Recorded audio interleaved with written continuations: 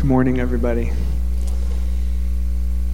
I'm excited to continue in this series that we're in together on Unbelievers and what it looks like to follow Jesus in our relationship with unbelievers. This is a core value at the Gospel Tab, that we prioritize our relationships with unbelievers because we believe that that's what Jesus did as well. And you hear the theme even today in what we're talking about and how God sought us and saved us and found us.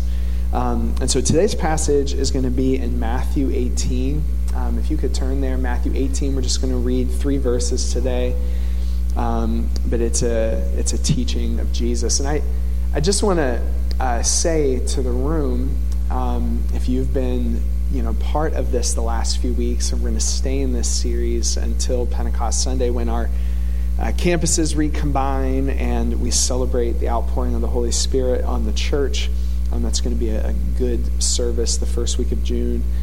But I just want to acknowledge that you might be here today and not consider yourself a believer or a follower in Jesus Christ.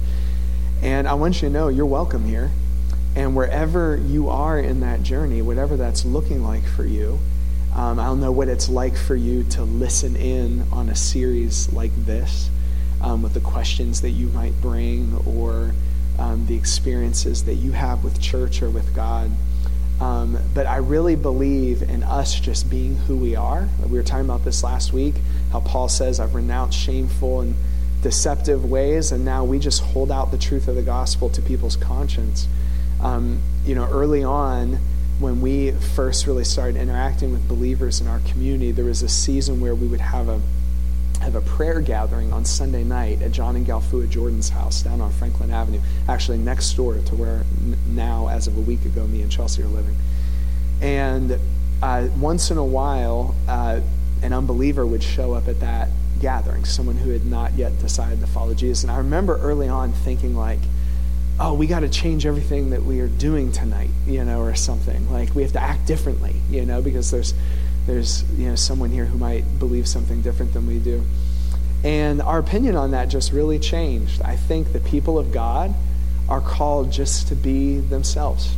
And so if you've been listening in on this series and you're not sure what you believe, you belong here. You can be yourself, and we're going to be ourselves. And I trust that God is working in that somehow, and speaking in that somehow for you. So it's been a theme the last few weeks that if the clearest picture we have of God is Jesus, and Jesus is God in human flesh, and Jesus states in different ways, in different times and places, in the record that we have of his ministry, that he prioritized his relationships with unbelievers, then this tells us something of what God is like. And so today we're going to look at this teaching of Jesus, this little picture that Jesus gives about a shepherd and his sheep, and how it teaches us something about the heart of God. And as best as we can tell, I imagine at least that this was a teaching, this little saying that we have recorded in the book of Matthew was something that Jesus said repetitively. I think it's something that he would have said to his disciples or said to his listeners. We have it recorded in a couple of different places in different contexts. It's interesting. What we're going to read today, there's very similar verses to these verses in Matthew, very similar verses in the Gospel of Luke. And those may actually be the verses that you're very familiar with in Luke chapter 15. In that passage, some of the religious leaders are muttering. We were talking about that a couple weeks ago. And the complaint is that Jesus spends too much of his time with sinners, that Jesus spends too much of his time with people who are far from God. And I mentioned this a couple weeks ago, but if you really start to spend your time with people who are far from God, I don't completely understand the psychology of it, if it's jealousy or insecurity or what, but along the way, you probably will run into some religious people who will feel some type of way about that and how you spend your time. This was true of Jesus. He was getting this complaint all the time. It's interesting because on one hand, the religious leaders don't really like Jesus, and yet they almost sound jealous of him. It's a convoluted thing that's happening. It's like, why does he spend, for someone that they don't like, they're very concerned about how he spends time with people who aren't them, And then that feeds into them not liking him. It's just this cycle of insecurity, how the religious leaders relate to Jesus. So in that passage in Luke, they're complaining, and Jesus responds to their complaint by going into a series of stories. There's this story about sheep being lost, which we're going to read here, Matthew's version. There's a story about a woman who loses a coin and fervently seeks to find it. All of these stories are demonstrating what God is like. And then you may be familiar with this story, the story of the prodigal son. It kind of culminates or crescendos in the Gospel of Luke in the story of the prodigal son. So the son leaves his father, is welcomed home. It's interesting because in Matthew's Gospel, there's very similar teaching, particularly about sheep. It's repeated almost word for word. But the context is different. It's not the religious leaders complaining. This is actually a whole section of Jesus' teaching on children. And Jesus says a few things about children in the Gospel of Matthew. He says, if you want to enter the kingdom of God, he says to his hearers, then you must become like little children. Then he gives some warnings toward those who would hurt or abuse children. And now he gets into this thing about sheep, and it's kind of in this section about children. And I think the reason that's notable is because very often in the ancient world, and it was especially true among the Romans, but you probably could have found it among the Jewish religious leaders as well, very many times in the ancient world, children were not held in high regard. It was not part of the cultural makeup to pay attention to what children would say, or to hold them in high regard, or to even care for their welfare. There were actually all these practices, especially in the Roman Empire, that really put children at risk. And so Jesus flips all of that. When he teaches about the kingdom of God, this is a theme all throughout his teaching. He's always saying we got to become like children, that children are valuable in the kingdom, that children can come to him in the kingdom. It's a clue that the kingdom of God and this kingdom's king, Jesus, do not value the same things that we typically value. That there's a shift in priority. That if, for a lot of people in the ancient world, children are somewhere near the bottom of the list of priority, that in the kingdom, children are actually at the top. The same is true, actually, for the poor or the weak or sinners who are outside of the practice of faith. So there's something in the kingdom of God that's always prioritizing the things that we don't prioritize. And Jesus' words here about a shepherd and his sheep demonstrate that perfectly, that Jesus' priorities are not exactly what we would expect. Now, today, to explore this passage, I'm going to pull out something that I haven't for a while, but I just thought it would be good for review, and this passage lent itself to it. In different places in the Life of the Gospel tab, there's 4 questions that we use to study the scriptures. And I actually added a 5th that you could take with it too. And sometimes I want to do this with you. Number 1, because it's such a simple way to study the scriptures. But secondly, it empowers you to study the scriptures with other people. So if you ever find yourself in a place where you want to gather with some other people and study the Word of God, or you find yourself leading some other people, believers, unbelievers, into an experience with the Word of God, these 4 questions are super helpful. They're super simple too. A little bit of a tangent, but if I can say this. Guys, there's this paradox with the Bible where on one hand, it is immeasurably rich and deep. We could spend our whole lives studying the scripture, and there's always something new to learn about it, and that ought to be humbling for us. On the other hand, there's another characteristic of scripture, that it is exceedingly simple, even so that children can understand it. We just dismissed our kids downstairs where they're going to learn something from the scriptures, because we believe that even their minds and hearts can wrap around the scriptures. I just heard a story this last week when I was in Indianapolis of a missionary who was involved overseas with a tribe of people who had never had the Word of God translated into their language. And get this, their language only had 600 words in it. Think about that. It was a language with only 600 words. And because of where this group of people lived, most of the words had to do with fishing. Right? So 600 words, and still those missionaries were able to translate the Word of God somehow into this language. There's way more than 600 words in the Bible, but they found that they were able to even translate the concepts. I find that like mind-blowing to think about what the scriptures actually are and aren't, and how God has stooped down to us to communicate to us in ways that we can hopefully understand who he is, something of his mystery and of his grace. So especially as we follow Jesus on mission, sometimes I think we don't do the Bible justice when we overcomplicate it. And increasingly, in our circles, we are getting the privilege of getting to walk beside people who sometimes aren't the best readers. That might be you. That might be your experience. You might be here this morning. I think we have to learn to be people who know how to tell the stories of Scripture, even if someone doesn't know how to read or isn't the best reader of Scripture. If we make the Bible only accessible to people who have advanced academic degrees and things like that, I think we're missing the heart of God in giving us the Scriptures. So that's my 2 cents on that. So that's why I want you to know these 4 questions. We're going to read this short passage of Scripture. I would love it if you read it with me out loud today, and we can just read it together here. So read with me. What do you think? If a man owns 100 sheep and one of them wanders away, will he not leave the 99 on the hills and go to look for the one that wandered off?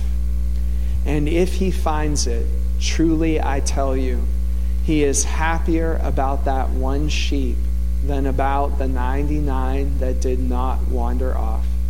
In the same way, your Father in heaven is not willing that any of these little ones should perish. So he gives us this picture of a shepherd who has 100 sheep. One wanders off, and it would have been obvious to the hearers then what the priority of that shepherd would be, which would be to leave the 99, we just sang about it, to leave the 99 and go after the one that, and I want to point out, it has nothing to do about the love of that shepherd or the concern of that shepherd for each one of his sheep. It's just that when one is lost, the priority of the shepherd becomes crystal clear. That it's this one sheep over the 99 that the heart of the shepherd is going to be drawn to, and it's going to change the agenda of that shepherd's day. It's going to change what that shepherd thinks about. It's going to change where that shepherd goes. It's going to change how that shepherd acts. It's going to change even how that shepherd prays. Have you ever lost something and prayed for it? I don't know if shepherds pray for their sheep, but I've prayed for my wallet before. You know what I mean? So it's like it's going to change the desires and the actions of that shepherd. And I think this is a little thought that Jesus would have shared frequently with his disciples, that this is what God is like, and it would have described Jesus' own mission as God in the flesh as well. So here's our 4 questions, just to remind you. Oh, I added a 5th, but I think it's up there on the screen. Who is God in this passage? Simple question to ask. Who is God? Who does he reveal himself to be? Who am I in this passage? So in light of who God is, who am I? We discern our identity, not by just absorbing the messages of identity that are around us, but by understanding who we are in light of who God is. Since God is our creator, our identity is only found in him. And then, what is God saying to me, making it personal? So what is God saying to me or to us out of this passage? What am I going to do about it? This is maybe the most important question to really grow in our faith in Jesus and our experience of the gospel. It is in the doing. It's as we do what we've heard in the Word of God. There's lots of examples, people in churches who have great knowledge of the Scriptures, but never experienced something that we would call spiritual breakthrough because they never do it, right? It just becomes accumulated knowledge and knowledge transfer, but it's in doing it that we experience who God is. And then I had this 5th question. It's just another question of action. Who am I going to tell about this? It might be a good question for you to challenge yourself with as you read the Scriptures. If you want to learn to start talking to people about Jesus, we've been giving these little challenges in these series. Just taking the step to even mention the name of Jesus in a conversation or with a friend, particularly an unbelieving friend. But maybe a good start for you is to read the scriptures or to hear the scriptures taught in a setting like this, and to purpose in your heart that you will share with somebody else what God spoke to you. And maybe at first that's believers. That's okay. It's still a step in you getting more comfortable talking to other people about Jesus. And then I've learned this from Michael and Brooke years ago, to begin talking to your unbelieving friends just like you talk to your believing friends. So if you would meet with your believing friends and be like, hey, I've been praying about this thing and God answered, to learn to start talking that way around your unbelieving friends too. Hey, I've been praying about this thing and God answered. That doesn't feel like you're like preaching at them. So you're just sharing who you are. It's what Paul says. We are who we are, right? And we just commend it to people's conscience. Well, you can do that with the Word of God as well. And you can just say to your believing friends, hey, I read this, I heard this. Here's what I'm doing out of my life because of it. You can do that with your unbelieving friends too. And that may feel more like a risk, but these little steps are good to take as we're learning to prioritize unbelievers. So let's answer some of these questions. Who is God?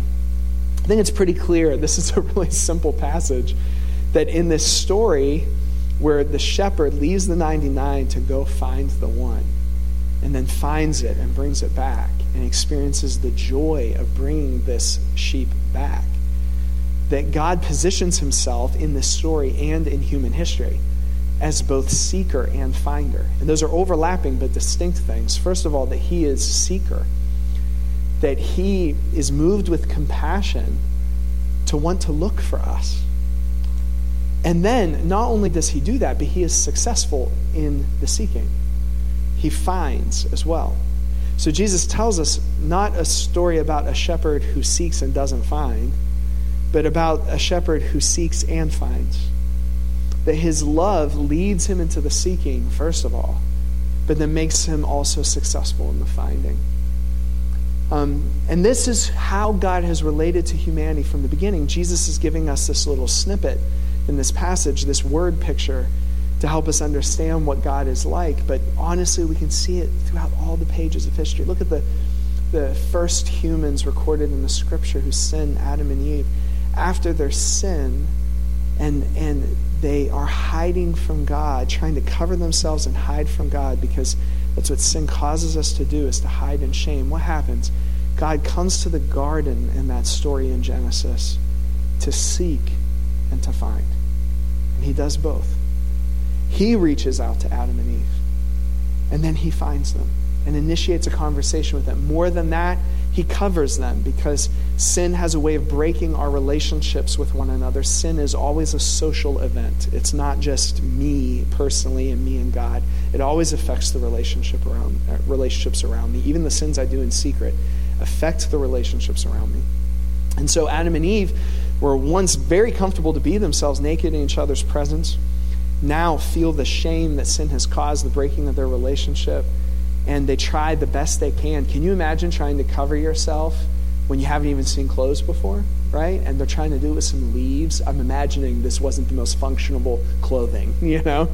And so they try to cover themselves with some leaves. Well, God ends up making clothes for them to cover them. It's one of the first things we learn about God in the scriptures, is that God covers sinners. Likewise, not long after Adam and Eve's original betrayal, their sons, Cain and Abel, experience a fracture in their relationship, and Cain murders Abel, if you remember the story in the book of Genesis. And there again, even after that terrible act where one brother kills another brother in cold blood, God seeks and finds Cain.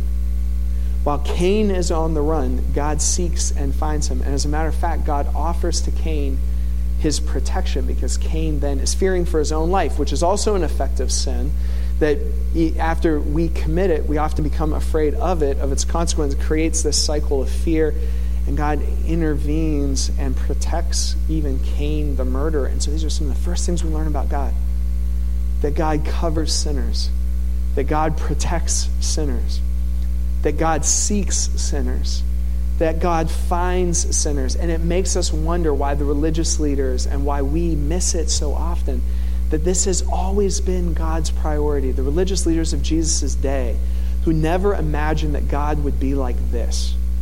If he came in the flesh, that the Messiah would be like this man, who is always prioritizing sinners and the lost, always wanting to be around them, always seeking them. It makes you wonder, how did they miss it? How do we miss it? Because this is who God is. On every page of Scripture, He is always moving toward the sinner. He is always giving His grace to the sinner. He is always finding the sinner. This is who God is. So then who are we in light of who God is? Well, if God is seeker and finder, then we are both the sought and the found. We are sought. Friends, some of you need to hear this today because you wonder if anybody sees you. You need to know you are sought by God. It's actually part of your identity that you are sought by Him. That it's not just about like you're finding Him. It's about His seeking you. He sought you. And if you're in the faith, and if you've responded to that seeking, and if you've received what God is giving, then you are among the found too. All of us in this room, fundamentally, if we're followers of Jesus Christ, are that. We are sought and we are found. We have our own stories in their own unique ways of the people, circumstances, supernatural events that are testimonies to how God revealed Himself to us, just like He did to Adam and Eve and Cain, just like He was doing with the sinners that Jesus is eating with and partying with. He found us.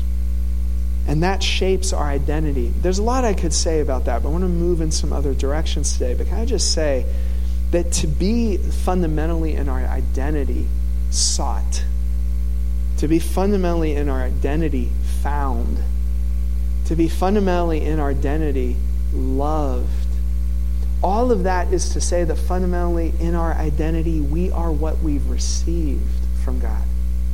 We are not fundamentally what we've made or created or accomplished or did or didn't do. We are fundamentally what we've been given. God gives His identity to us. And that's how our souls and minds begin to be shaped in grace. This whole thing from beginning to end is about His grace. We are receivers of His compassion. Now, I would think that if that's true, if that's our identity, that we are the sought and we are the found, then that should profoundly shape who we are as the people of God, who we are as the church. Because if I've been sought and I've been found, then my response, and I know that, then my response ought to be gratitude and to cooperate with God in that seeking and finding. Because this is what He's been doing. If He found us, it was so that we could be with Him. And to be with Him is to be with Him in the seeking and the finding. Because that's what we learn in Jesus. That's what God is doing in the world today. If we want to be with God in the world today, then we'll be with Him in the seeking and finding. It does make me ask then why, at least in the American church, maybe less true in other parts of the world, but it does make me ask why in the American church is it so rare to find a church that is actually prioritizing the lost.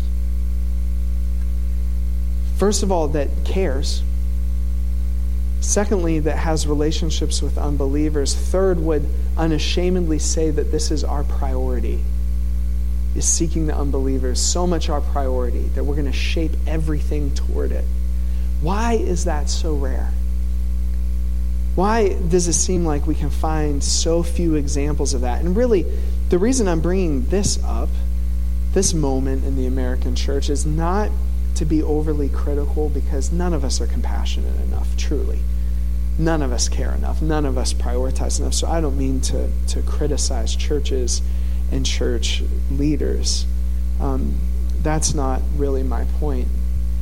Maybe it's this, that maybe our lack of compassion for unbelievers says something about our lack of reflection, or maybe even deeper, our lack of experience of who God is. I don't think the answer to whatever our apathy is in mission, I really don't believe the answer is just a pep rally and a try harder talk and a guilt trip. And I've been in all of those places following Jesus on mission. I don't think it really works. It might work for a little bit. If I preach that way in front of you, maybe it would work for a minute. but it definitely won't sustain you through the ups and downs of following Jesus. It just won't. The setbacks, the times when we wonder if he's hearing our prayers, even for our unbelieving friends, it won't get you through those times. The only thing that I know that calls us into the mission and keeps us on mission is this ongoing experience of his love. This ongoing gratitude for what he's done, for seeking and finding us. And as we do that, we find ourselves being with him and following him on the mission. Maybe it's a worship problem, a gratitude problem that leads to our apathy. But I'll let you reflect on that further. Our third question, what is God saying to me? I'm actually not going to answer this question for you this morning. There's some particular things that God is saying to me out of this passage. But I just want to leave space for you to answer this question as you leave from here today. Knowing that you are sought and found and that to be with him is to be in the seeking and the finding. What is God saying to you in this moment, in this service, in this season? Maybe it's just something about his love for you. This passage is gospel to us. It is good news to us. For people who wandered off from God and who are lost, the passage that we just read is good news for us. And maybe that's the word of gospel, the word of good news that you need to hear today. Or maybe it is something about the people around you, your unbelieving friends, the unbelievers in your workplace and school and neighborhood. Maybe it's something about unbelievers around the world who don't even have access to a Christian who could tell them about Jesus. I'll let God fill that space with his voice for you today as we're in this series about what God might be saying to you. But I do want to spend some time just talking for a minute about the fourth question, what am I going to do about it? Not by telling you what to do about it, because what you do about it will come out of what you feel God is saying to you. This is why we often pray here at the Gospel Tab, speak, Lord, your servants are listening, or what's next, God? We love to ask God these questions because it leads us to action in the world. So for you, it might have specific implications that you walk out of here thinking about. If this is so Jesus' priority, what does that mean about the priorities of my life? If the shepherd dropped everything to go seek the lost, what does that mean for me and my use of time and resources and relationship? That's going to look different for every single person in this room. But what I do want to do in response to this fourth question is tell you some quick stories about some people who I know personally who right now are trying to figure out the answer to this question. And I want you to see how simple it is, because this is our third week talking about God's priority for unbelievers. And just like sometimes we overcomplicate the scriptures, I think sometimes we overcomplicate mission as well. And I just want to share with you about 3 friends. It didn't take me long to think of just 3 people who recently shared with me some stories about how this question, what am I going to do about it? I read Matthew 18, what am I going to do about it? How this question is getting played out in their lives. So I have one friend who sent me a text just the other night. She's been participating in some of our trainings, both here at the Tab and at the lab down on Franklin Avenue. You just heard the announcement about the calling lab that's going to be offered from that organization. And she has showed up at these trainings talking about what it means to follow Jesus on mission. And I got this great text from her the other night. She said, Joel, she comes from a family, she's the only believer in her family, I believe. And she said that the other night, her sister and her sister's friend were over at her house. They were hanging out. She said it was really late. They actually thought it was going to be wrapping up. She was tired, ready to go to bed. And her sister ended up sharing with her about the profound sense of depression and meaningless that she's been feeling. And this will make sense to you if you've been to any of our trainings on sharing the gospel or mission. She said in her text to me, she said, all of a sudden it clicked with me in my mind, this is this person's bad news, right? The word gospel means good news, and so when we share the good news with a person or a community, we're sharing the particular good news of Jesus to that particular person's bad news. And so it made my friend start to think, okay, if the bad news of this person is meaningless, the sense of meaninglessness, among other things, then part of the good news of Jesus, a facet of this gospel that has been entrusted to us, is that God has given this person purpose, her sister purpose. And she said, I don't know if she believes it or not, but I just got to say to her, hey, I think that God designed you with purpose. And in that moment, as simple as that is, she's preaching good news to this person's bad news in a particular way. And then her sister's friend looked at her and said, how long have you been following Jesus? And this person, she said, way past her bedtime, just got to tell her story about how Jesus sought her and found her. And she said in the text, she said it didn't end with these two on their knees, repenting or something like that. She said, but I know God was doing something special in that moment. He was seeking, right? And he was finding. Just noticing how God, we've been talking in this series about noticing how God is working with spiritual seekers. If somebody asks the question to you, how long have you known God? To some extent, right? There's some kind of seeking in her heart, and she stepped into that moment. I have another friend who likes to hold a party at her house during the summer to invite her closest friends to. And a lot of her closest friends are believers. But after spending some time around the gospel tab and spending time in relationships with people who are living this way, it just occurred to her. She came to me and said, hey, the next time I hold this party, I'm going to invite some of the neighbors on my street who I think are unbelievers. Friends, as simple as that is, any of us can do that. It doesn't require starting an organization. It doesn't require getting training. It requires sharing your chips and dip, right, with an unbelieving friend. But just extending the table, as simple as that is so much like Jesus. I have another friend who's involved outside of Aliquippa in the city of Pittsburgh. And he shared with me recently about a guy who had been highlighted in his life. By highlighted, I just mean that he noticed this guy, that's all, and he felt like God was in it. But this guy lived across the street from him in an apartment building, and he was often leaving his apartment building and getting in his car, and my friend would see him right across the street. And my friend came to him, and guys, this is what I mean. Mission is about these small, small steps, and I want you to feel that and see that this morning.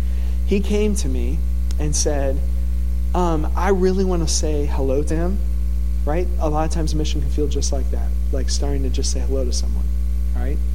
He said, I feel like I should say hello to him, but it feels a little awkward because he's always heading towards his car.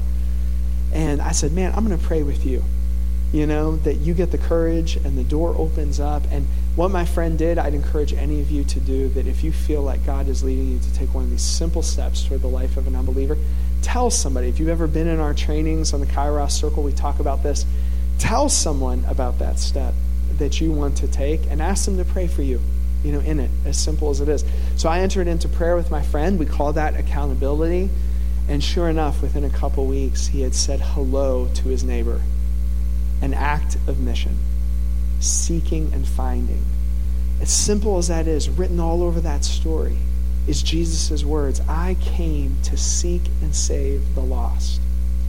As simple as that story is, it's so different than living in our neighborhoods or wherever God has put you, your school, workplace, only for our benefit and only thinking about ourselves.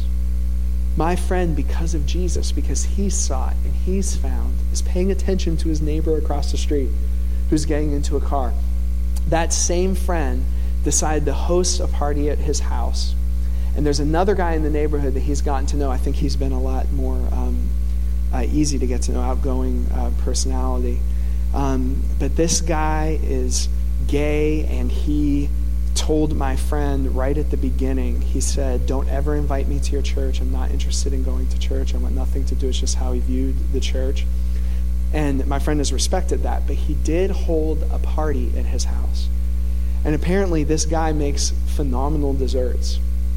And twice now, this guy has showed up at my friend's house for his parties to provide these outstanding desserts to the party. And it's just gathering these individuals around tables. It's gathering these individuals into neighborhoods, into our lives. As a matter of fact, I want to tell you today that very often the seeking, like we're using this word seeking and finding, very often it's just these small acts of inclusion. Including an unbelieving friend in a conversation, being willing to stay up a little bit later at night. Including our neighbors in our summer barbecue cookouts. Including the neighbor across the street who's getting in their car into our hellos and greetings in our neighborhood. It's just these very small acts. That is mission. Don't ever let anybody tell you that it's not. That is what it's like to follow Jesus on mission. Is just to pay attention and be in relationship with our unbelieving friends. So if following Jesus, if the seeking is these small acts of inclusion, I would say it often looks like these small acts of presence. Now, hopefully, I just shared with you some relatable stories. This story might seem less relatable. I don't know, or maybe it does relate to you. I don't know. But it is a story in my life, and I want to make a point in it.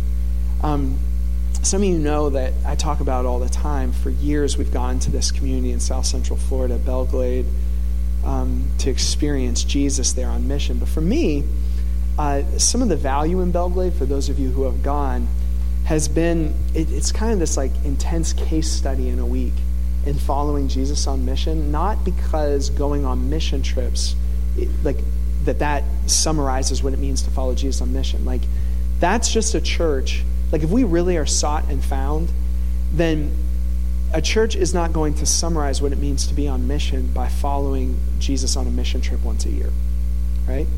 As valuable as that is, this needs to go into our everyday lives. However, you should go on a mission trip, because sometimes when we do, it lets us realize how getting into a new context lets us realize how Jesus is working on mission, and then we can come home and learn how to follow him in the place where we are. Well, in the early years of going to Belglade, I have a pretty outgoing personality, and so that means that like we would get out there and I'd be saying hello to every single person I could see and seeing if we could pray for them. We saw lots of healings and God speak to people, and over the years we have this repository of stories of seeing Jesus at work on the street. But can I tell you what one of my favorite things to do in Belglade is now, at this point in my ministry, and I got to do this with some friends recently. There's a soup kitchen in Belglade. Belglade's a very visibly broken place. And outside of that soup kitchen, every day at 11:30, this whole crowd of people gathers. And a lot of them are homeless. A lot of them have a battle with mental health issues. A lot of them are struggling with addictions. And if you go and spend time in that line outside of the soup kitchen before the meal starts, you really very visibly will see just some of what is most broken in humanity. What amazing creatures we are. We can so much reflect God and also experience such profound brokenness. Maybe it's because we reflect God so much that the brokenness is so profound. But that's what this place is like. As a matter of fact, early on, I used to like to go and serve in that soup kitchen. I'm still willing to do that. But now, one of my favorite things to do is just to go and sit there near that line. Not try to talk to anybody, not trying to serve anybody a meal. I believe in all that stuff with all my heart, but I like to go and just sit. Why? Because the longer I follow Jesus, the more I'm seeing that this is what seeking and finding looks like. That God came and made himself present with us, physically laid eyes on our brokenness, laid eyes on what was wrong with us. And I don't know how relatable that is to you, because maybe you don't have a soup kitchen that you can go and do that at. If you can find one, that's great too. But that's not even the point of the story. The point is that part of the seeking and finding is just being present in a way that we can see. It's being present with our neighbors in their pain. It's being present in our schools and the issues that face those schools. It's just being there, not necessarily to fix anything, or certainly not to manipulate anything, but just to see. And I think that as we include and as we see these opportunities open up for us to be in relationship with our unbelieving friends and tell them the good news of Jesus. And this is one of the joys for me of following Jesus on mission. I'm going to close with this. is that as we realize our identity as sought and found people, the shepherd leaves the 99 for the one, and that's what Jesus did for me.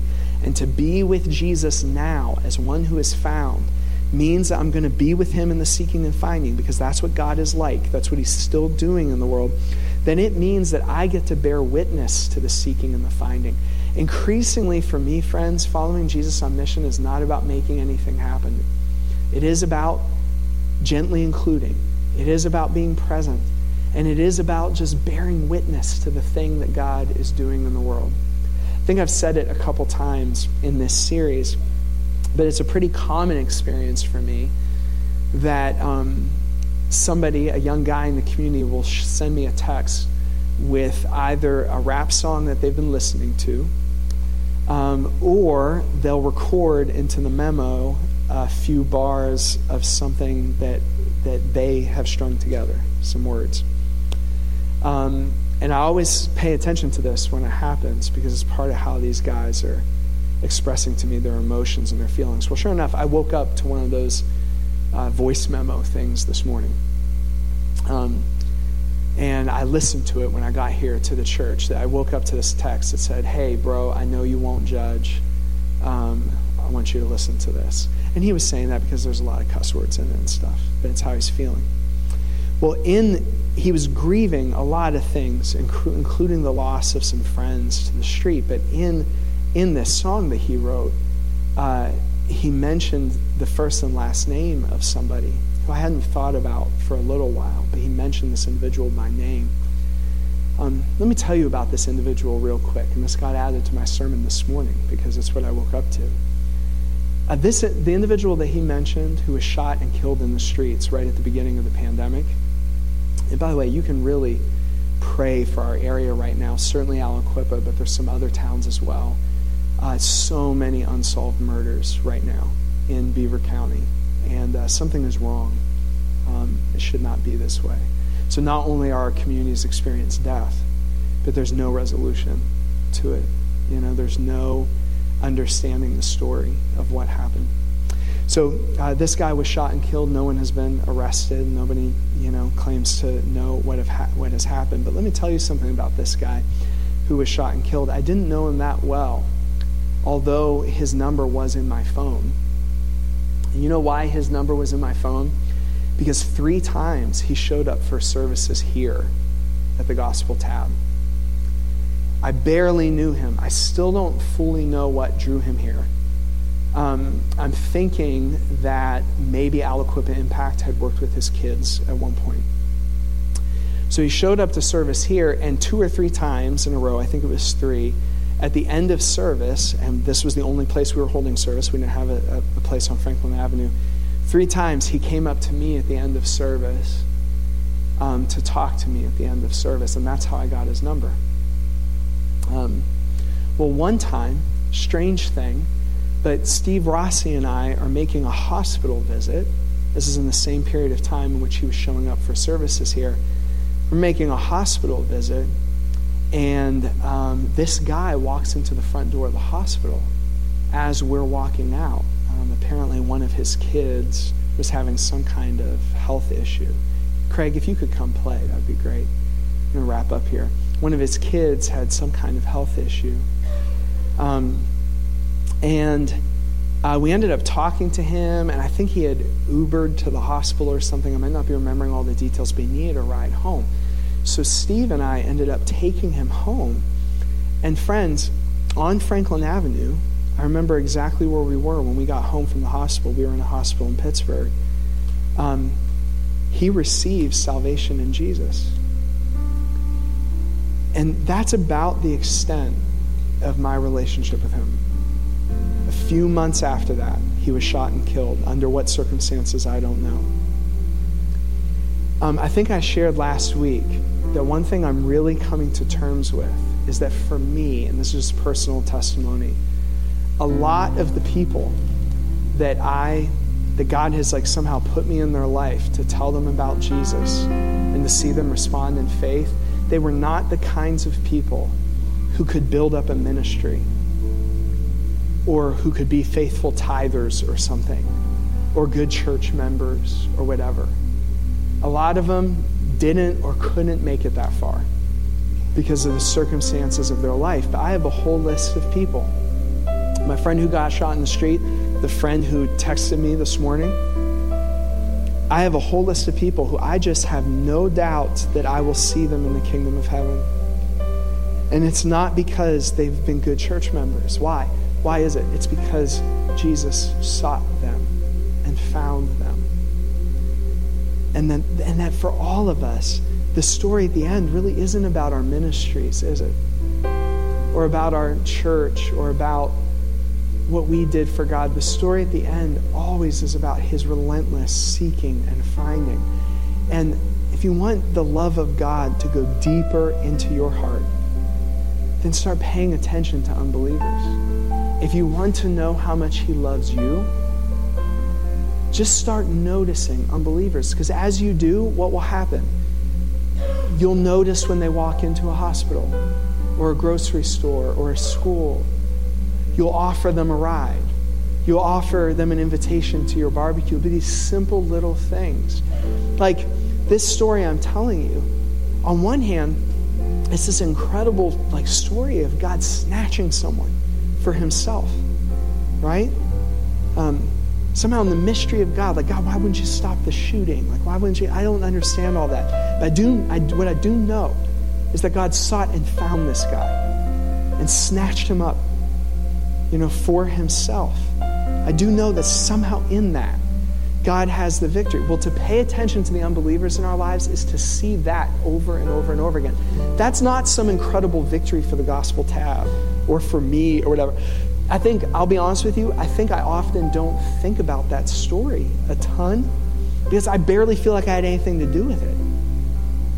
I talked to him for a few minutes at the end of a service. We gave him a ride home. I mean, this stuff, it's so small. There's someone who I really respect who likes to say all the time, all Jesus is looking for is a mustard seed. I think that's why today, he'll do a lot with a little bit of faith. I think that's why I'm saying today, if a little bit of faith lets you include a friend in on your party, if a little bit of faith lets you say hello to a neighbor across the street, if a little bit of faith lets you give someone a ride home, whatever, all these things are things that God will use to snatch up for himself the people that he is seeking and finding.